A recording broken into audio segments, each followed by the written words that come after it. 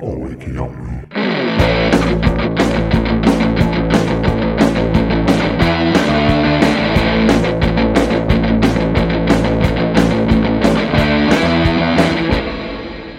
All wakey, aren't we? Hi everyone and welcome to All Wakey Aren't We? I'm Cy Boyle and this is my review of our match against Yorkshire Amateur. 29th of August, Wakefield AFC 7, Yorkshire Amateur 0. In front of a very big crowd, especially for a Tuesday night, of 430. The starting 11 in goal, George Bristol. Back four, Aaron Pilkington, Jack Durkin, Robbie Miller, Callum Charlton. Midfield pairing of Danny Ewell and Jayden Sandu. Attacking midfield, Mason Ruby, Billy Mole, Kieran Cisse, and Ash Flynn up front. Substitutes used, Ollie Rodriguez-Green, Cameron Barnett, Nathan Hawkhead, and Seb Losa. So yeah, 7-0. What a result. Certainly put Saturday's FA Vars disappointment at Droylsden behind us. 7-0 win now puts it 3 league games in a row that we've won, and all 3 with clean sheets, which is very important. So it wasn't just about how many we scored, it was about keeping a clean sheet. Goal difference could be important at the end of the season, so everything counted. And unfortunately, we could have done with one extra goal, because it actually equals our result of our best ever win in the league. We got 7-0 last year away to Swallow Nest. So if we'd have got 8-0, at least we'd have set a new record, but we've equalled the record instead. But I suppose we can't complain with 7-0. It could have been more. It could have been 10, to be fair. Yorkshire Amateur are on a bit of a downward spiral at the moment, it seems. I know they've just had new management to come in, and they picked up a win at the weekend.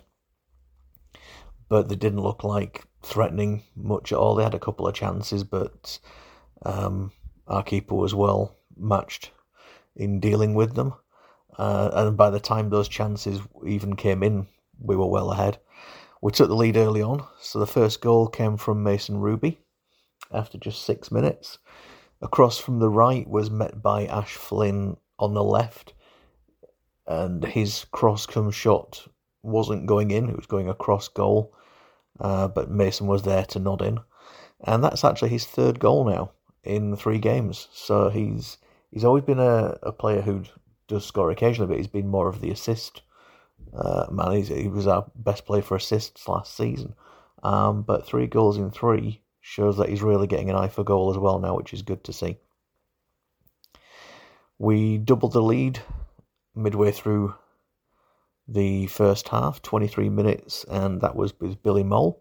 He went through one-on-one with the keeper to score, and that goal in itself puts him clear as the club's all-time top goal scorer, above Jake, who was missing. I'm not sure if that was through injury or any other absence, so I'm waiting to hear sort of why Jake wasn't available last night, because obviously Ash played up front and he wasn't on the bench. But hopefully, if it's an injury, it's not too bad. And then Billy doubled his goal-scoring tally 4 minutes later. His first shot was saved by the keeper, but he scored from the rebound. And we were just taking it to their backline more and more. I don't know what was wrong with this, or their defending. They just seemed to be out of position quite a lot. We were beating them for pace. The passing was really slick. They just couldn't deal with us.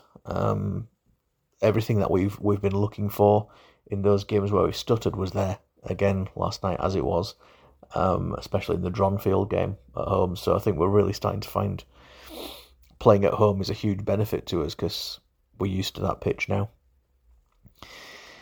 We made it 4-0 10 minutes from half-time, and this was a very popular one because Ash Flynn got his first goal for the club.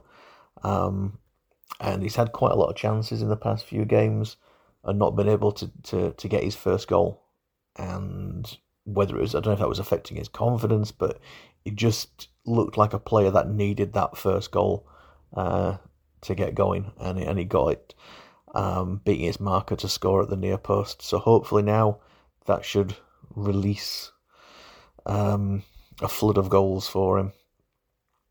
And then just before the break, Jadon Sandu capped off a great first half performance with a typical Jadon style goal, running past defenders, taking them on for a solo run, and scoring his 12th goal for the club.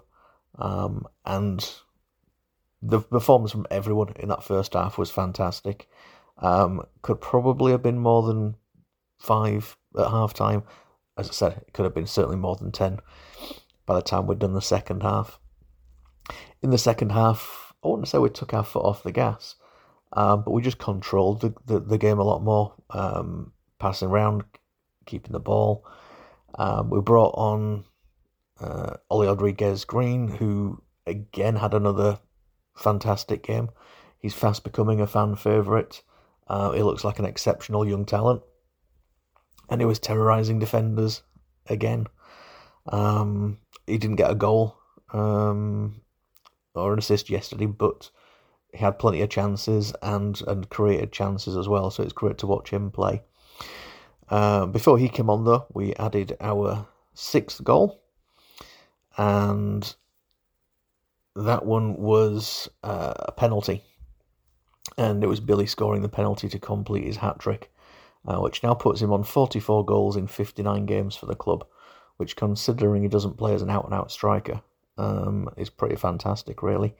The Yorkshire amateur keeper had come out with both feet to challenge someone in the box, and referee blew for a penalty for that. And Billy kept his composure to score and get his hat-trick.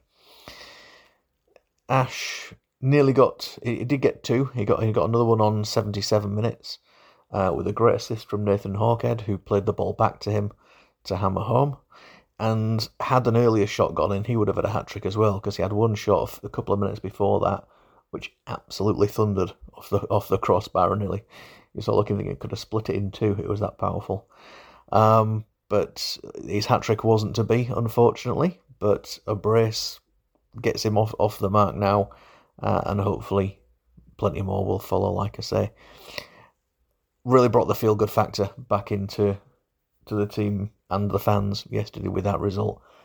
We always love playing under the floodlights, and we, as a fan base, we always love watching them on an evening. And it was a great atmosphere again.